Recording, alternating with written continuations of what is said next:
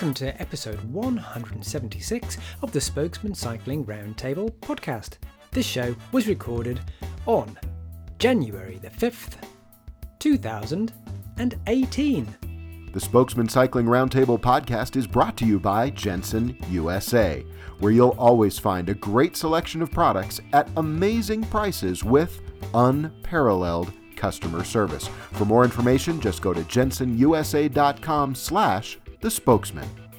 And now, for a limited time, new customers to Jensen USA who are referred by the Spokesman get 10% off one item. Simply enter The Spokesman, no spaces, at checkout.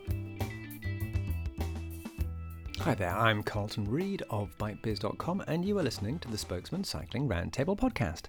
And this is a Spokesman special, in which I don't talk to the regulars. I go out into the real wide world and I talk to people where they work. And today I'm talking to Ian and Trevor Hughes of a new high-end bike brand called Vielo.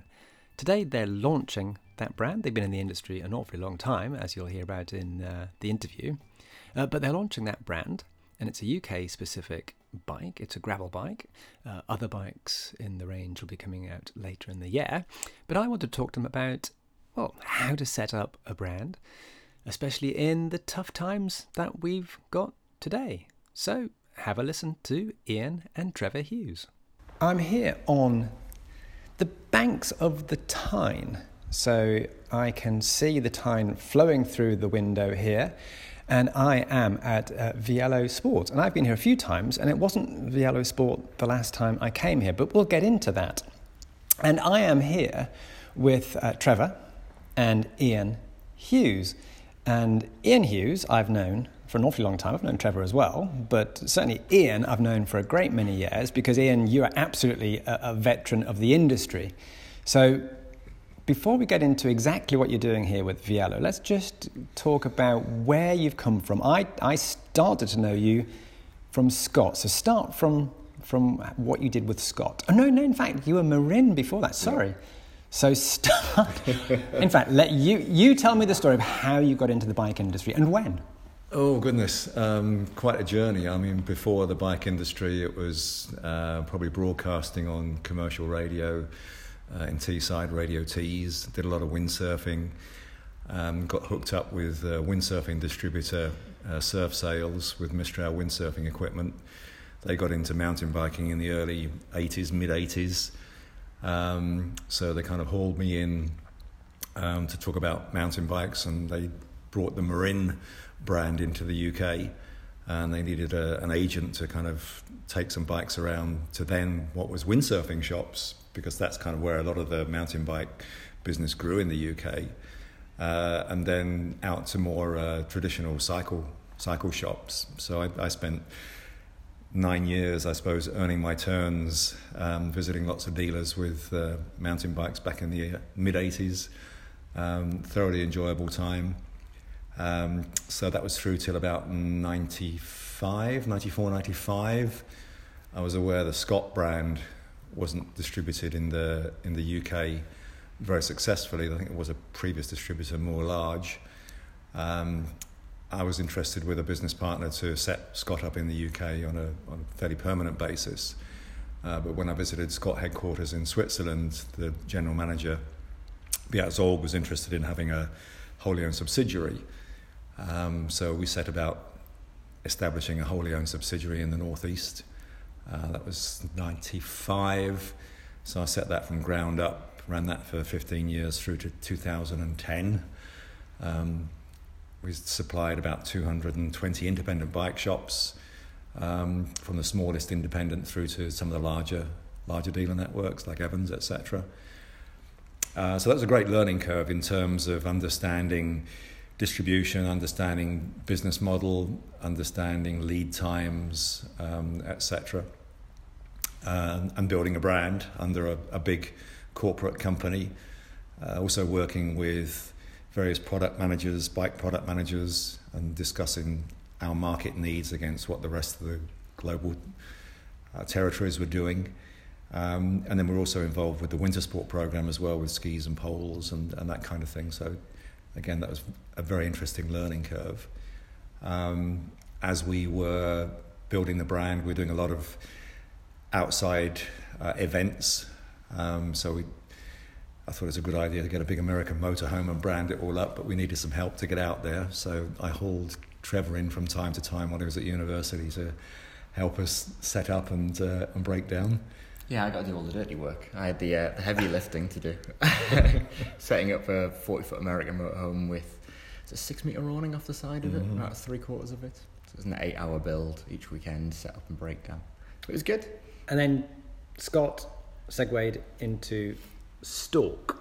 So Stork, Marcus Stork of Germany. So what happened?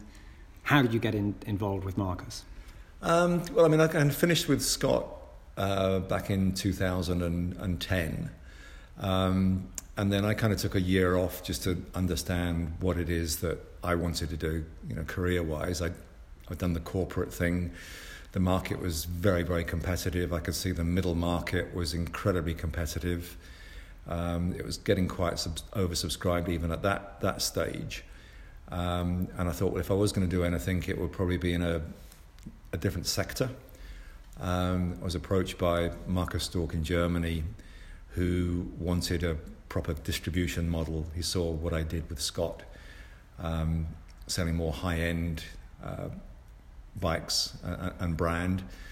So I kind of looked at that and thought, yeah, there's definitely a place for that brand in the UK. I could see that's going to be quite a sustainable business, where we could position it, to understand, first of all, what cycling fans' idea of the Stork brand was, who knew it. So that would give us an idea where we could position the brand. We started off first of all with some e-bikes, with some electric bikes. We were quite early adopters into that market. That was kind of 2011, with the goal of taking the road bike brand on and building that. So that's why I hauled Trevor in and said, look, I need some help here to start the business. So Trevor was already involved with something else out of university. So I'd gone from straight at university to what was Orange Telecoms at the time, then EE. So went through the comms team with EE when they were going through their merger, and that was just getting a little bit lost in amongst all that lot, but wanted to start off and do something exciting, and the opportunity of starting our own business with the e-bikes, which was, at the time, we were probably the highest priced e-bike in the market for sure. We started with that, and then we got the opportunity to take on with Stork's clothing line when they launched that. So we had that for a full year, and then the road bike collection, so the full road and mountain bike collection. What's it like working with your dad? And I'm smiling here because that's got to be an obvious question, because you're with your dad all the time. Pretty much, yeah. We work well together. We've kind of, you always say it's old school, new school mentality. So it's Ian in the office, it's dad, evenings and weekends, because it's just the way we kind of structure things. So with Ian, it's I've got a huge amount of respect for his industry experience and all of that I learn from every day. So I'll come up with an idea and run it past him, and I'll get, well, we tried this back in 80s, 90s, or whenever it was, and this is what we learned from it, and this is a better way of doing it. So we work really well together. We just come in, have a coffee in the morning, and put our heads down and work hard. Now, I know Ian is a long-in-the-tooth bike techie person, bikey person. Yeah. Are you a bikey person? Did he kind of give you the love of cycling from an early age because he was working in the trade? Yeah, it was at home constantly. You were thrown into it. So even before I was doing events at university, we were at smaller mountain bike events. And you tell the story of me going around in the back of the car as a wee Ben, and for our American audience, we better describe what a wee Ben is. So this is as a kid, yeah? Yeah, as a young boy. And you visiting bike shops with me in the back of the car. So yeah, always been in and around bikes, and that's where I picked it up from. So you're genuinely man and boy. You've basically grown up in this industry, literally grown up. Literally grown up in it, yeah. Okay.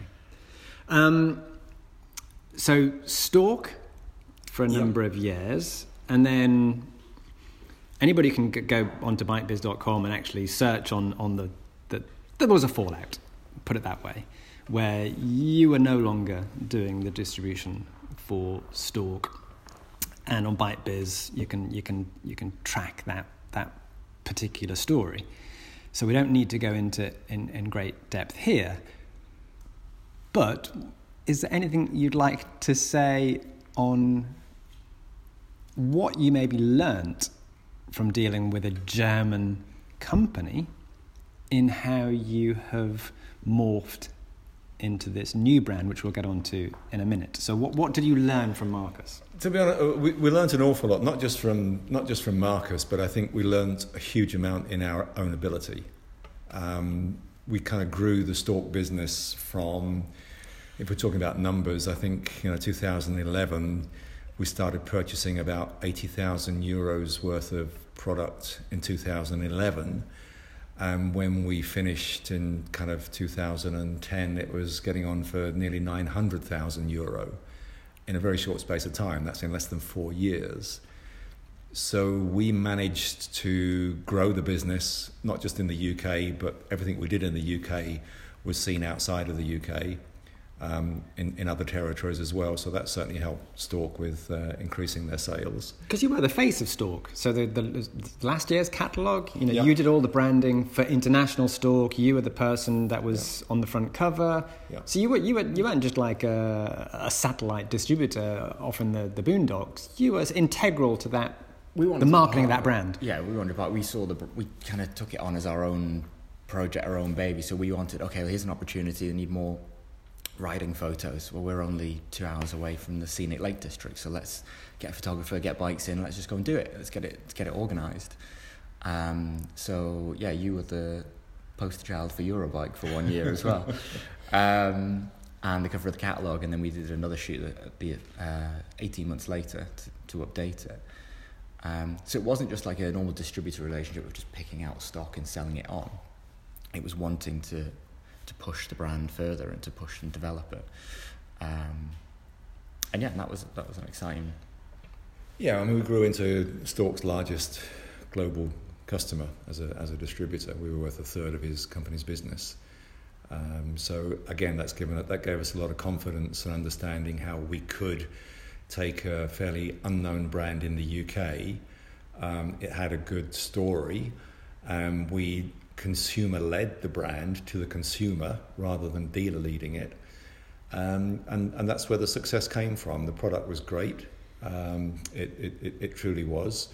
And yeah, we learnt a huge amount in terms of our ability of how we could take a brand and build it, especially in that high-end sector. So you mentioned high-end there. So if we go backwards into your trajectory through until today, so if you started with Marin, then Scott, then into Stork, and now into Vielo, which we'll get onto, because that's what I'm here for.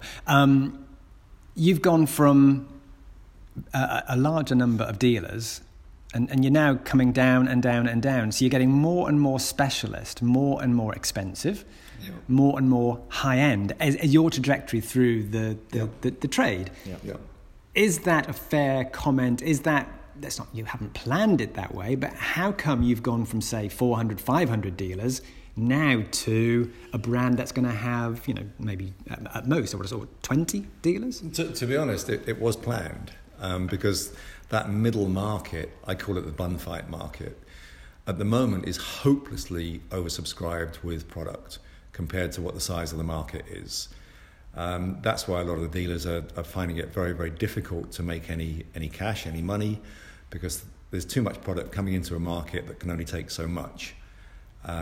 It's the way the business model works for the big brands. They come in with a new model year, get the dealers to sign up for a lot of bikes, and then the actual period that the dealer can sell at a full margin becomes less and less and less. You've probably got 2-3 months actual selling time to make a full margin. The rest of the year, it's all close out.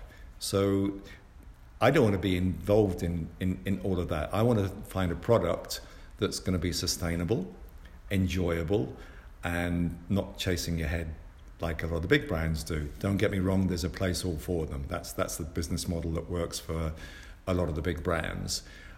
I just saw the opportunity higher end that's more sustainable. No matter what market conditions there are, whether it's financial market conditions or whatever, people will always buy luxury goods. And this is kind of how we had conversation with the Stork brand, have positioned it in that territory.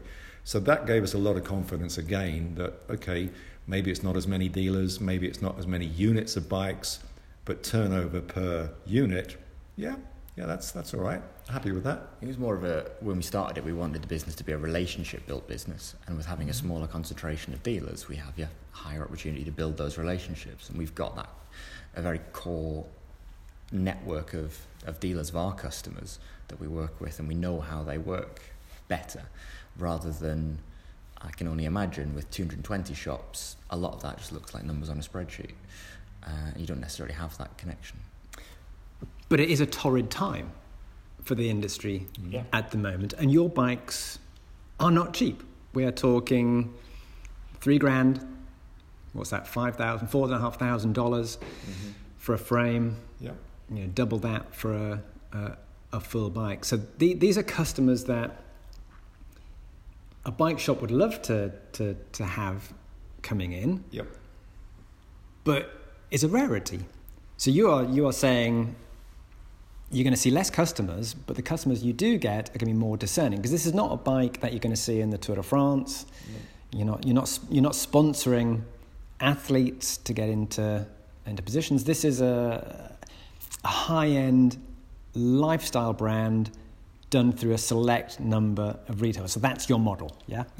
Yeah, pretty much. I mean, the first model that we're introducing kind of fits in there quite nicely. We've got some plans to roll out more with a specific road bike, but we really want to position the Vielo brand for UK cycling customers for riding in those UK riding conditions, the state of the tarmac of the roads, where cycling fans ride. They tend to ride away from traffic, so they ride out on some country roads, but those country roads tend to be very poorly maintained in terms of the state of the tarmac. It's not like in Europe or in Spain where you can pick a section where it's billiard table smooth, and where they ride on the Tour de France, it's just been resurfaced for everybody and it's billiard table smooth. UK roads are not like that.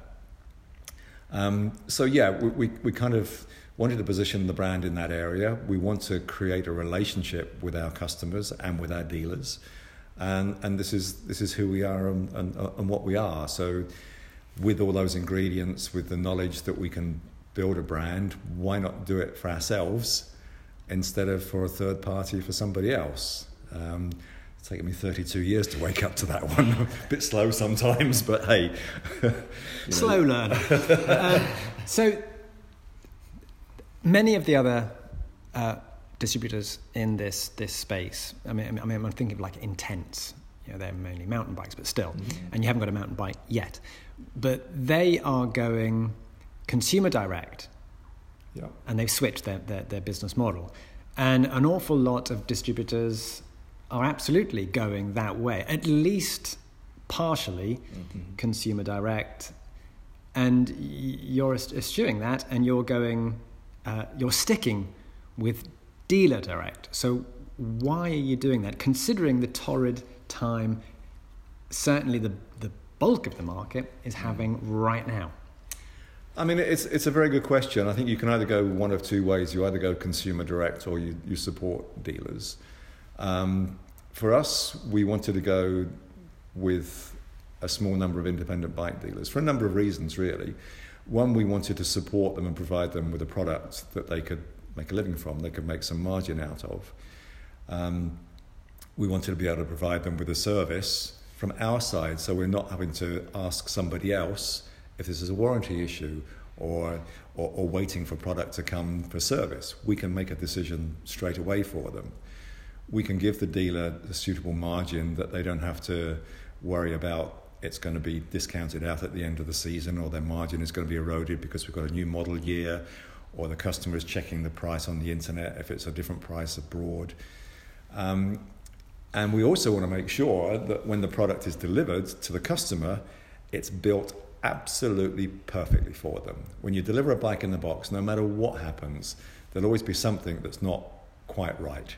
And we just want to make the journey for the customer the most enjoyable. And when they get that bike, when they get that product, it's set up for them properly, it works, it's properly PDI'd, size is absolutely correct, saddle height is right, stem length, bar width, everything the customer wants It's part of the experience still. It's part of the brand experience, from handing over your brand that you've spent months and months and months creating, and handing it over to a shop that you know will treat it with the same care and attention to their customers as well.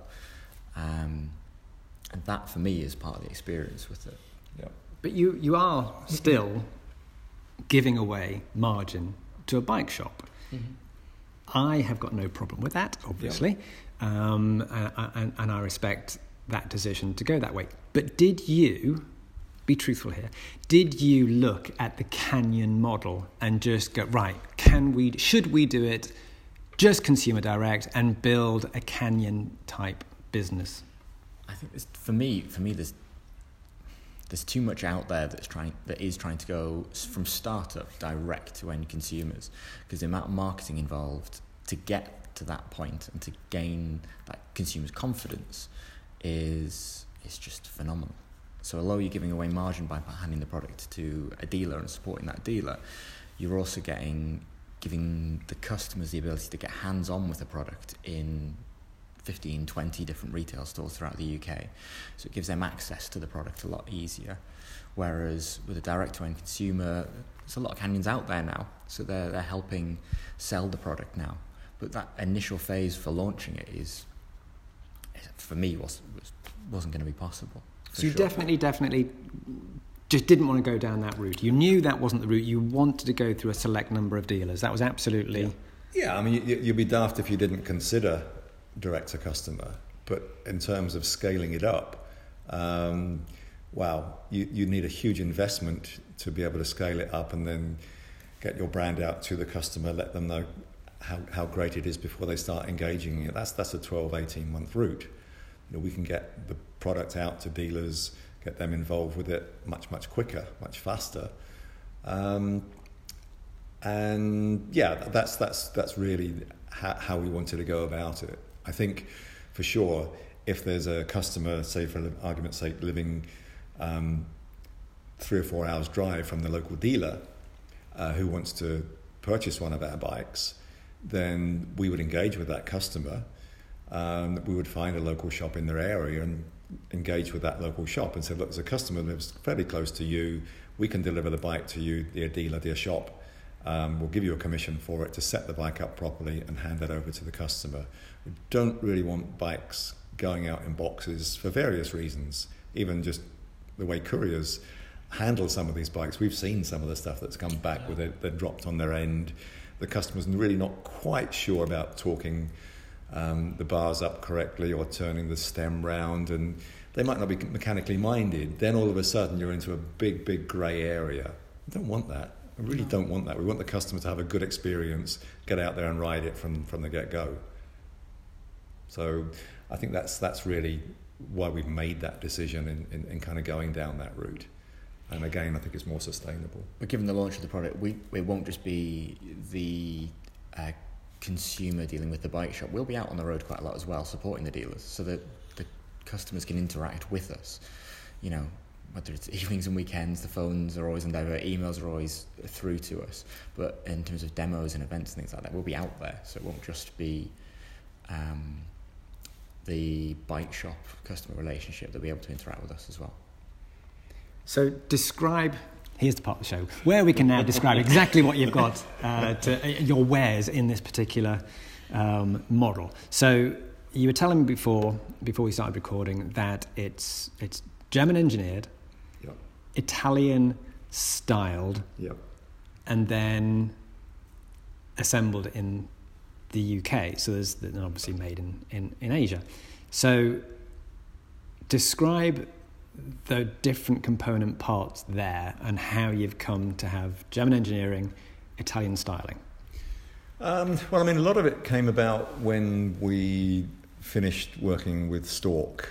There was a number of people that actually came to us and said, you really should be looking at doing this and that, having a look at our own brand, possibly other opportunities to help other companies position their brand in the UK market. So we thought kind of long and hard about other opportunities. Did we want to do it again for somebody else? Or longer route, did we want to do it for ourselves? So we joined lots of dots together, and one of the guys who came to us was an engineer in Germany. And he said, look, here's an opportunity. I can point you in the direction of some of my contacts of frame manufacturers. So we thought, okay, this is interesting. Some of my friends live locally, an Italian guy who's a great designer. We thought, okay, let's have a chat with him, see if he's interested in styling our brand and the thoughts that we had. So we can kind of say, yes, it is engineered and designed by a German engineer. Once you see the bike, you can see the styling. We don't want loads and loads of stickers all over it. It is very unique style of colours and graphics and look.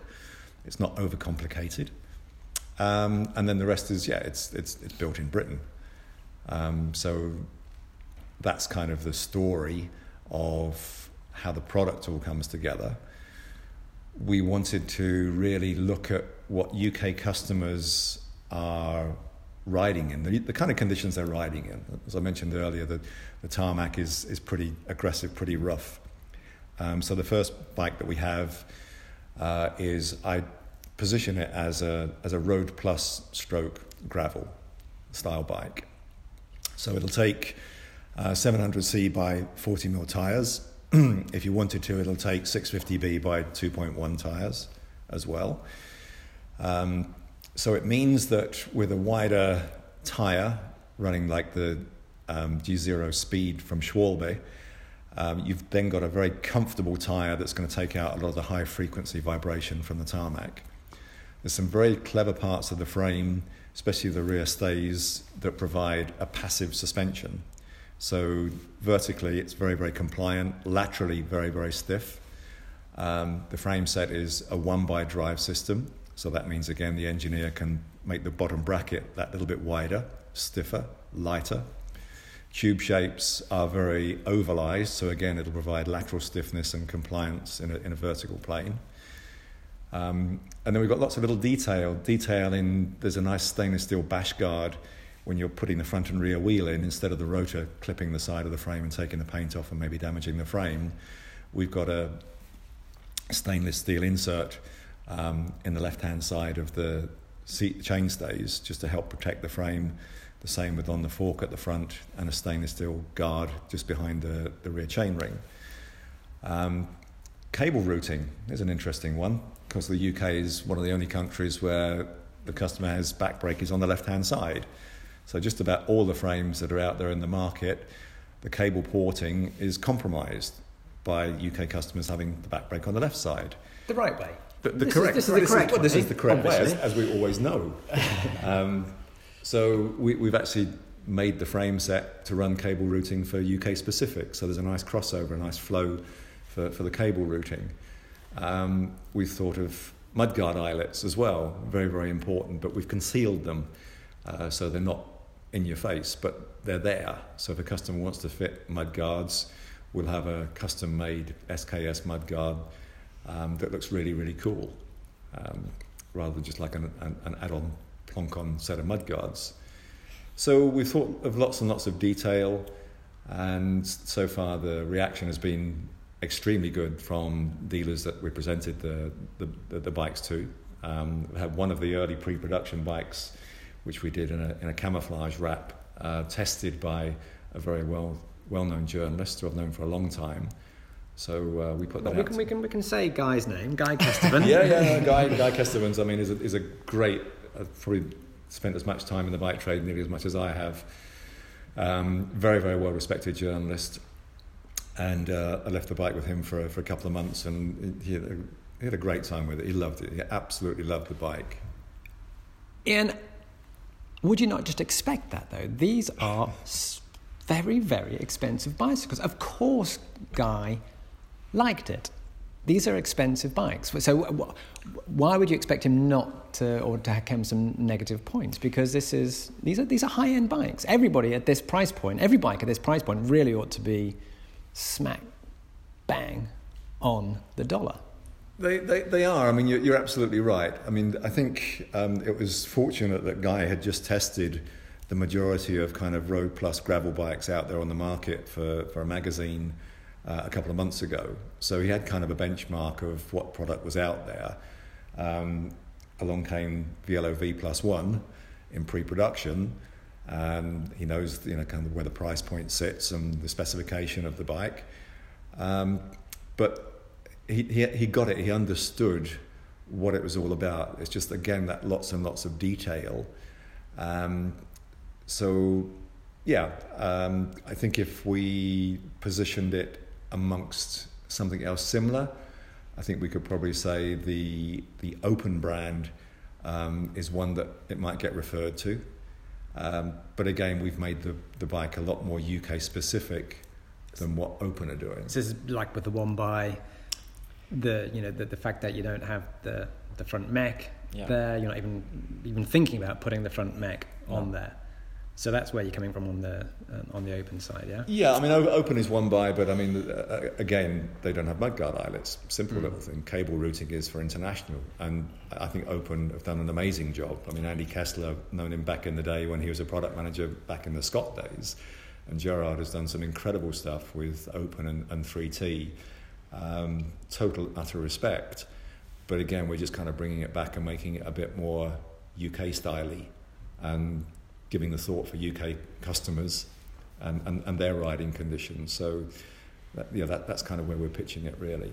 You're right. I mean, in terms of price, I didn't want to price it catastrophically. I think where we're pricing it at the moment, we can go higher and make it even more performance.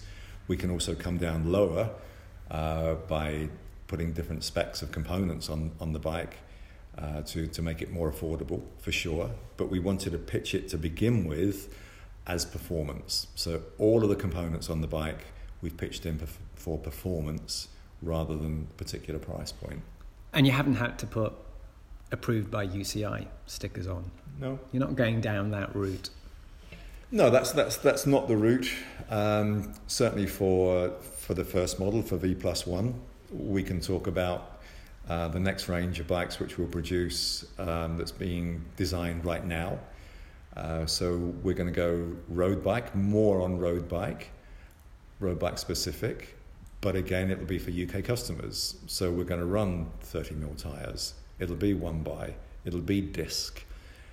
So again, we can really start being quite creative how that frame is going to look by not having to have a front changer. So there's some really cool, interesting designs coming out at the moment. But again, we'll have 3 models. There'll be a very high-end superlight version, and then we'll have our entry-level version, which will kind of retail. We're trying to get it in for about sort of £2,000 sterling, about $3,000 or so, something like that. Trevor, describe the customer you think is going to be buying this product. The V+1 product. So for me, it's the customer that wants all-season riding. That's the type of person that wants to be able to take it out, like Ian was explaining, on those country roads that is gravelly, broken tarmac, to be able to ride anywhere, that wants to be able to put mudguards on it without having an extra bike that is specifically for winter riding, but is also versatile enough if they were doing the Grinduro event or they were doing 200k gravel riding events. It's a type of thing that could take extra adventure bags, packing bags. So I don't think there's one specific customer. I think it's probably a couple of different customer groups in there that the model sits with. A lot of American companies talk about these are quiver bikes. Yeah. In that, this fits a certain. You're going to have the typical customers of this product. I'm assuming here, I'm putting words into your mouth. This is going to be a quiver bike for them. This is going to be a specific bike for a specific task, and they'll also probably have 5 other bikes minimum So that's the N+1, which I'm guessing is the V+1, where the name's called. So this is a quiver bike. This is going to be something that they're going to have other bikes in their store cupboard, probably in their very specific bike room. Beautiful bike room that they probably got, because they're going to be. You need to be moneyed here to be able to afford this product. Yeah, it is. It's a product specifically for somebody that's super passionate about cycling, and that's where we sit, and that's where our customer group is that we work with. So we understand that mindset, not only worth having worked with Stork, but we haven't talked about Lightweight, one of the other brands we distribute in the UK. So, Lightweight are unashamedly a very expensive wheel set, but they are the lightest and stiffest out there. If you don't mind me saying so, also very blokey. Yeah. So what are you doing for the female customer maybe coming up? Because as of right now, apart from, we have got a slightly more pastel colour bike, but even that looks kind of blokey. Am I being unfair there? I think it's they're a pastel colour. The light blue, it's difficult to describe in a podcast, but the light blue colour does appeal to women as well. We'll be pushing the brand when we do the photo shoot in riding conditions. It'll be with female athletes as well, female riders. So we won't just push it into that blokey territory that a lot of brands tend to do. But at the same time, we won't do female-specific models because we don't see the need for it. I love it. And that's also a trend in the industry, in that the companies that were famous for doing women-specific design appear to be actually pulling away from that. So that's on trend at the moment, is not doing a female-specific bike as such. Yeah, I mean, we're very, very, very conscious of communicating with the female audience. We kind of dipped our toe in the water a little bit when we pushed Stork into they should consider more the female athletes as well. So we already had some conversations about talking with female customers rather than talking at them, and getting them involved. So when we do present the brand, it'll be seen as a unisex brand for sure. And we really do consider the female market. That's very, very important. And again, it's how you have that conversation with those female clients and those customers, of engaging with them and getting them involved. So yeah, I think that's a very important part of the way we describe the brand. Just getting back to the type of customer that would ride this style of bike. I mean, I think it ticks lots of boxes in that you can change tyre width and tyre style if you want to go more gravel off-road and go up to Kiel the Forest, or go through the woods and through the trails. You can make that more specific and have a load of fun. For me, when I was test riding the pre-production bike, it's one of those you can go out and get some miles in your legs on the tarmac and comfortable. I think, again, one of Guy Stevens' points was that there's tons of gravel bikes, Road Plus bikes out there on the market, but that's the problem. They weigh a ton. So this is much, much lighter than what's out there on the market, hence it's slightly more expensive. But that's where you get this massive, massive big grin element, that you're not having to haul a great big weight load up the hill on the road. It's very, very comfortable, and if you want to find some single track or some path and have a bit of fun on the way back home, boy, it just puts a massive, massive big smile on your face. And with adding a dropper post as well onto a road bike, it's like, okay, I get it. This is truly fun. And I've even taken it to customers and dealers. I've shown them, presented it to them, and they came back and said, Ian, I really did not want to like this bike, but I get it. I love it. I totally understand it. And I think that's what we need to do to engage with customers as well when we're with dealers, doing lots of test rides to show customers what the bike's all about, what this model is all about. And yes, we're going to be quite an early adopter with one-by-disc road bike in the summer.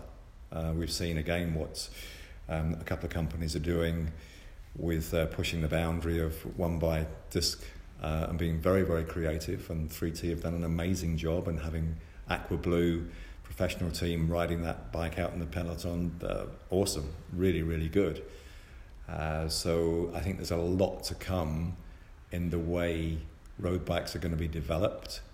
Certainly seen trends come from the UK and the US first, and then they kind of tend to trickle out through the rest of the globe, through Asia Pacific and through other territories. But I think a lot of global cycling fans keep an eye on what the UK market is doing and what the US market is doing.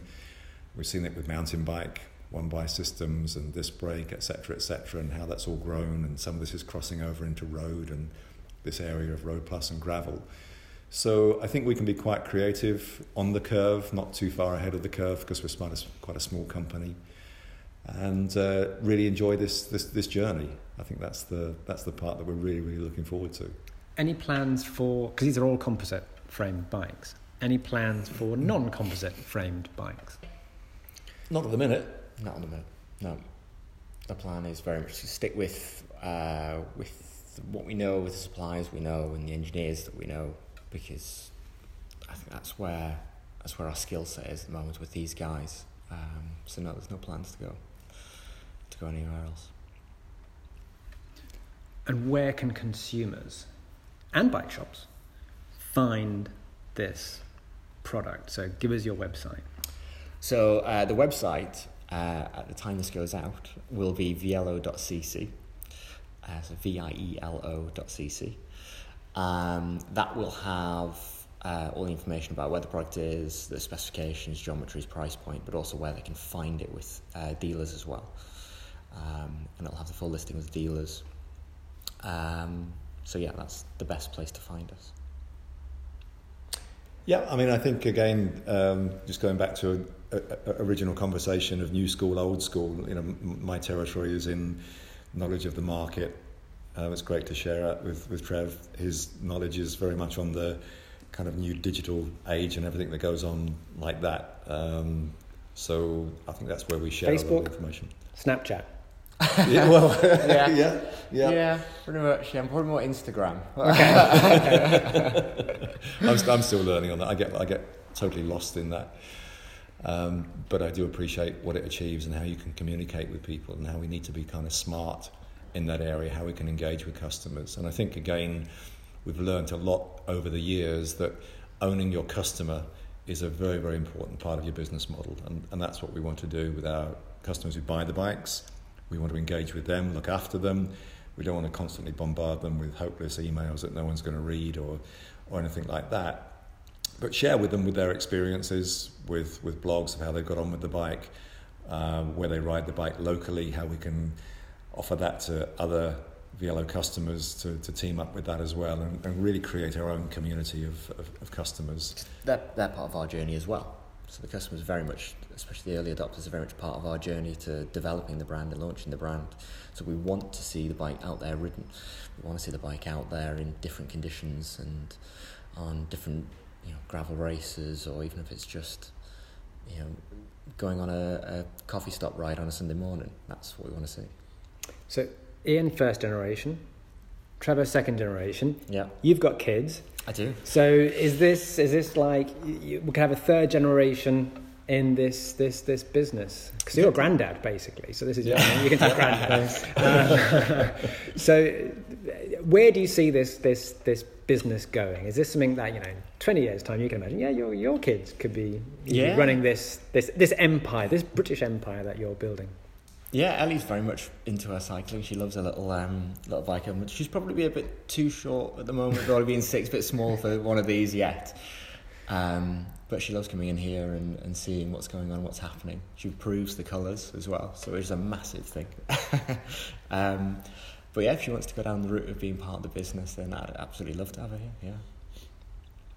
No, I see it as a business which we want to build and enjoy. It's not one that we want to build and then flip and turn over in 4 or 5 years' time and just go off and retire and do something like that. That's not the goal. It genuinely isn't. And I think we can learn a lot from this. There's lots of different avenues with the brand that we can do, that we can then bring. And the most important thing is to enjoy it. Not put pressure on ourselves, build it at a pace that we can sustain it, we can work with it, not let it run away too much. And enjoy it. That's for me. That's the most important thing. We've learned a huge amount over the past 4 or 5 years, and that's given us an opportunity to move into this territory. As I said, I should have done it a long time ago, but we weren't really in a position to to be able to do that. This has given us a great opportunity now. We've learned a lot from it. We've got huge support, massive support from our friends, colleagues that we've been working with, and all helping one another out. So it's great. Love it. Yeah, it's gonna be exciting. Exciting time. Yeah. And that's it for today's show. Thank you for listening. Thank you for subscribing. Show notes, as usual, can be found at the-spokesmen.com. And that's where you'll find Vielo's website, which is actually Vielo, Vielo.cc. And we'll be back, actually, quite shortly with another Spokesman special. So do listen out for that in a wee while. Meanwhile, get out there and ride.